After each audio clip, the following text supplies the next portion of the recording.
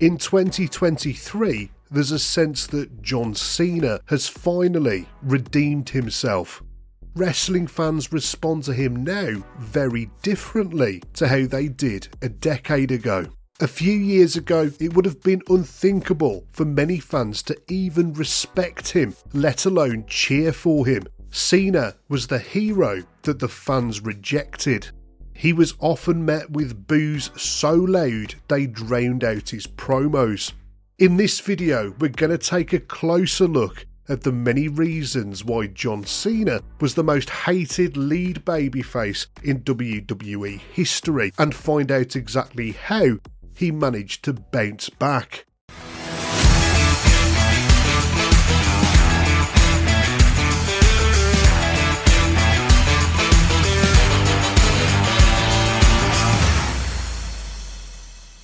When John Cena debuted on WWE TV in 2002, he was booked incredibly strongly from the moment he debuted. WWE saw buckets of potential in the young rookie. The only problem was they didn't know how to present him. They debuted Cena as a bland, characterless babyface. But despite this, it wasn't just WWE who saw potential in John Cena. Chris Jericho did too. Jericho went straight to Vince McMahon and personally requested to feud with Cena and even offered to put him over. And so at the Vengeance pay-per-view in July 2002, John Cena got his big pay-per-view debut against Chris Jericho. The only problem was, the fans didn't care.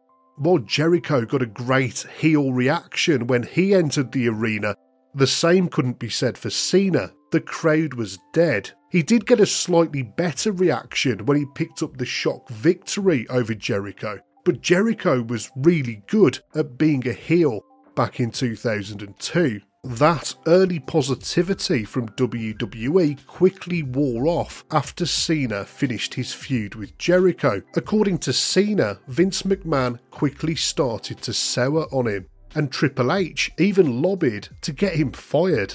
And so Cena was demoted to the lower mid-card. They tried turning him heel, but the fans still didn't care. What he needed was a personality and an identity. Cena's rap gimmick came about thanks to Stephanie McMahon. Story goes that Cena was sat on a tour bus with Rikishi and Rey Mysterio when Steph overheard them freestyle rapping. She was so impressed with Cena's ability to spit bars that she fast-tracked his new gimmick on TV. The Doctor of Thuganomics gimmick was really effective as an upper mid-card heel, and Vince McMahon fell in love with it. On the verge of being released from his contract, John Cena's career was saved. The rap gimmick was really good for Cena. It allowed him to express himself as a performer both in the ring and on the mic. It wasn't long before the Doctor of Thuganomics started getting over with the fans. WWE gave Cena a bigger push, and soon he was the United States Champion. He got a great reaction from the crowd at WrestleMania 20, where he beat The Big Show for the title. Over the course of the next year, Cena was primed to enter the main event, and at WrestleMania 21, he got his big opportunity. It was Cena versus JBL for the WWE Championship. It was a heel-face dynamic that worked really well. And when Cena beat JBL for the title, the crowd reacted really positively. Unfortunately for Cena, that support from the fans was going to be very short-lived. Many fans looked on with disbelief, in fact, as Cena introduced the spinning WWE Championship. What was supposed to be the richest prize in wrestling had been reduced to a cheap gimmick. This tacky new belt marked the beginning of Cena's transformation into a walking merchandise stand.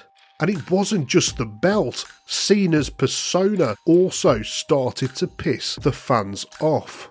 While the Doctor of Thuganomics made for a great upper mid-card character, it didn't work in the main event. And so, in response, WWE started to tone down the rap gimmick.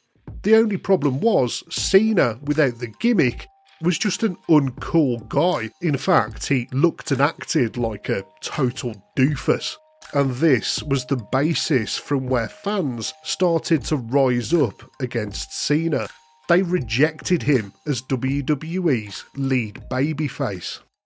At the Hall of Fame ceremony the night before WrestleMania 22, John Cena had the honour of inducting William Perry. Memorably, the crowd greeted Cena with a wave of deafening boos. Even in the context of the Hall of Fame, they couldn't help but make their hatred known towards the WWE Champion.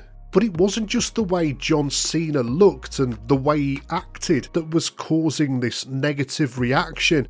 It was the sustained push that he was receiving from WWE. From mid-2005 onwards, there was no going back for Cena. WWE tried to downplay the negative reaction at every opportunity. The commentators frequently said that the boos were coming from a small but loud section of the crowd. Later, WWE would say that any reaction was better than no reaction, but Cena was getting the wrong kind of reaction completely. For the company's top babyface to be getting this negative response meant that something was seriously broken. Can you imagine Hulk Hogan getting this kind of response in 1989? But WWE didn't seem to care. Cena's push continued. At New Year's Revolution in 2006, Edge cashed in his Money in the Bank contract and beat John Cena for the championship. Everyone breathed a sigh of relief as Cena's reign of terror was brought to an end. Edge felt like a worthy champion despite him being a heel. Fans were less impressed, however, when Edge was made to drop the belt back to Cena at the Royal Rumble just a few weeks after he'd won it. It was a huge disappointment. One of the most fiercely negative reactions towards Cena came at One Night Stand in 2006. The ECW tribute show featured a main event between Cena and Rob Van Dam for the WWE title. The Hammerstein Ballroom in New York was full of exactly the kind of fans who hated John Cena's guts, and naturally they wanted ECW legend RVD to win the match and the belt. From the moment his music played, the ECW fans in attendance spat venom at John Cena. They loudly told him that he couldn't wrestle and that he sucked. Cena was never going to go down well in front of this crowd. He personified everything that ECW was not about. His manufactured push, his dumb catchphrases and his deeply uncool way of dressing, combined with his basic moveset, made them hate him. Thankfully, on the night, WWE did the right thing, as Paul Heyman counted the three. RVD beat Cena to become the new WWE Champion. However, it didn't last very long. Not long after winning the championship, RVD was stripped of the title after being busted for a drugs offence. On the flip side, fans were delighted to see Edge become the new WWE Champion in July 2006, but their excitement would be short-lived. Edge would hold the belt for just a month and a half before losing it to Cena on pay-per-view.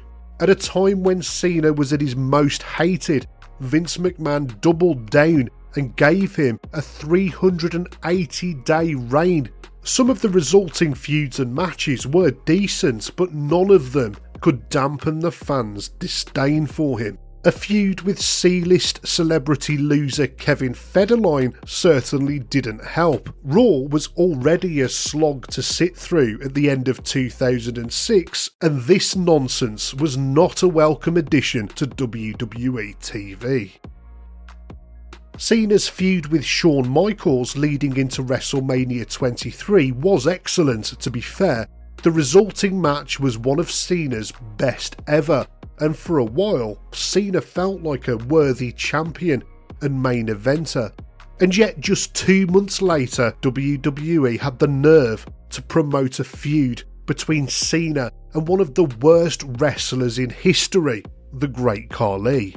At Judgment Day 2007, John Cena beat the Great Khali in 8 minutes and 15 seconds. At least they kept it short. Fans were hoping that the feud was over and done with, but no such luck. WWE dragged this out for another month, with Cena beating him again at One Night Stand.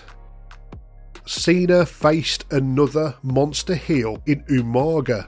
This was a really good feud, but that was largely due to Umaga being so good at portraying his character. Umaga showed a lot of promise as a main event heel, but after Cena broke his undefeated streak, he quickly slid down the card. Cena would go on to steamroll over Bobby Lashley, another promising young talent at the time.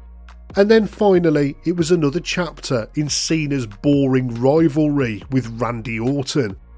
WWE have always tried to play up the feud between Cena and Orton as if it's the second coming of Bret Hart versus Shawn Michaels, but in reality, comparing it to Hart versus Michaels is an insult to both of those men.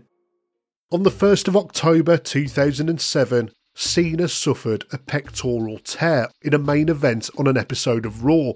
The diagnosis said that he'd be out for up to a year. Cena was forced to drop the championship due to the injury. It sounds bad, but many fans sighed a breath of relief. Finally, we could take a break from John Cena. Fans were shocked when Cena made a full recovery in time for the 2008 Royal Rumble just a few months down the line. Yes, in less than 3 months, Cena was back. He won the Royal Rumble and stamped his ticket to the main event of WrestleMania 24. The Nexus made their shocking debut in 2010. The crowd watched on in disbelief as they tore up the entire ringside area. The faction was made up of former NXT rookies who had decided to take their futures into their own hands. Wade Barrett led this band of mercenaries as they attacked John Cena, CM Punk and Luke Gallows in the ring. The angle set the wrestling world on fire, and fans couldn't wait to see what was going to happen next. Over the next few months, the Nexus went after John Cena. A 7-on-7 elimination match was set. Team Cena would take on the Nexus, and the fans couldn't wait to see it. Everyone expected for the Nexus to emerge victorious. There was so much mileage left in the storyline, and the Nexus were the hottest thing to appear on WWE for years. It just made sense for them to win and for the story to continue. However, both Vince McMahon and John Cena decided that that was not going to happen. The match itself was decent right up until the finish. Super Cena beat the Nexus, metaphorically throwing a bucket of cold water all over their push. After just one pay-per-view, the Nexus had transitioned from an unstoppable force to just another foe for Cena to defeat. It was at least hoped that Wade Barrett would be salvaged from the wreckage of this situation. He'd shown a lot of promise as a main event heel while leading the Nexus, and the next logical step for him would have been a win over Cena to cement his status for years to come. That opportunity came as the men faced off at the TLC pay-per-view in a chairs match. Predictably, Cena got the win. After the match, Cena buried Barrett under dozens of chairs, a visual metaphor for all of the wrestlers he'd buried over the years. When The Rock returned to WWE to challenge John Cena, the match was billed as once in a lifetime. The build-up was spread across an entire year, and Cena took a verbal beating from The Rock on a regular basis. Cena stood in the shadow of The Rock's charisma for their entire feud, and the fans made sure Cena knew it. John Cena's failure as being the company's babyface leader was never clearer until he stood face to face with The Rock. At WrestleMania 28, Cena laid down for The Rock, and everyone assumed that the feud was finished.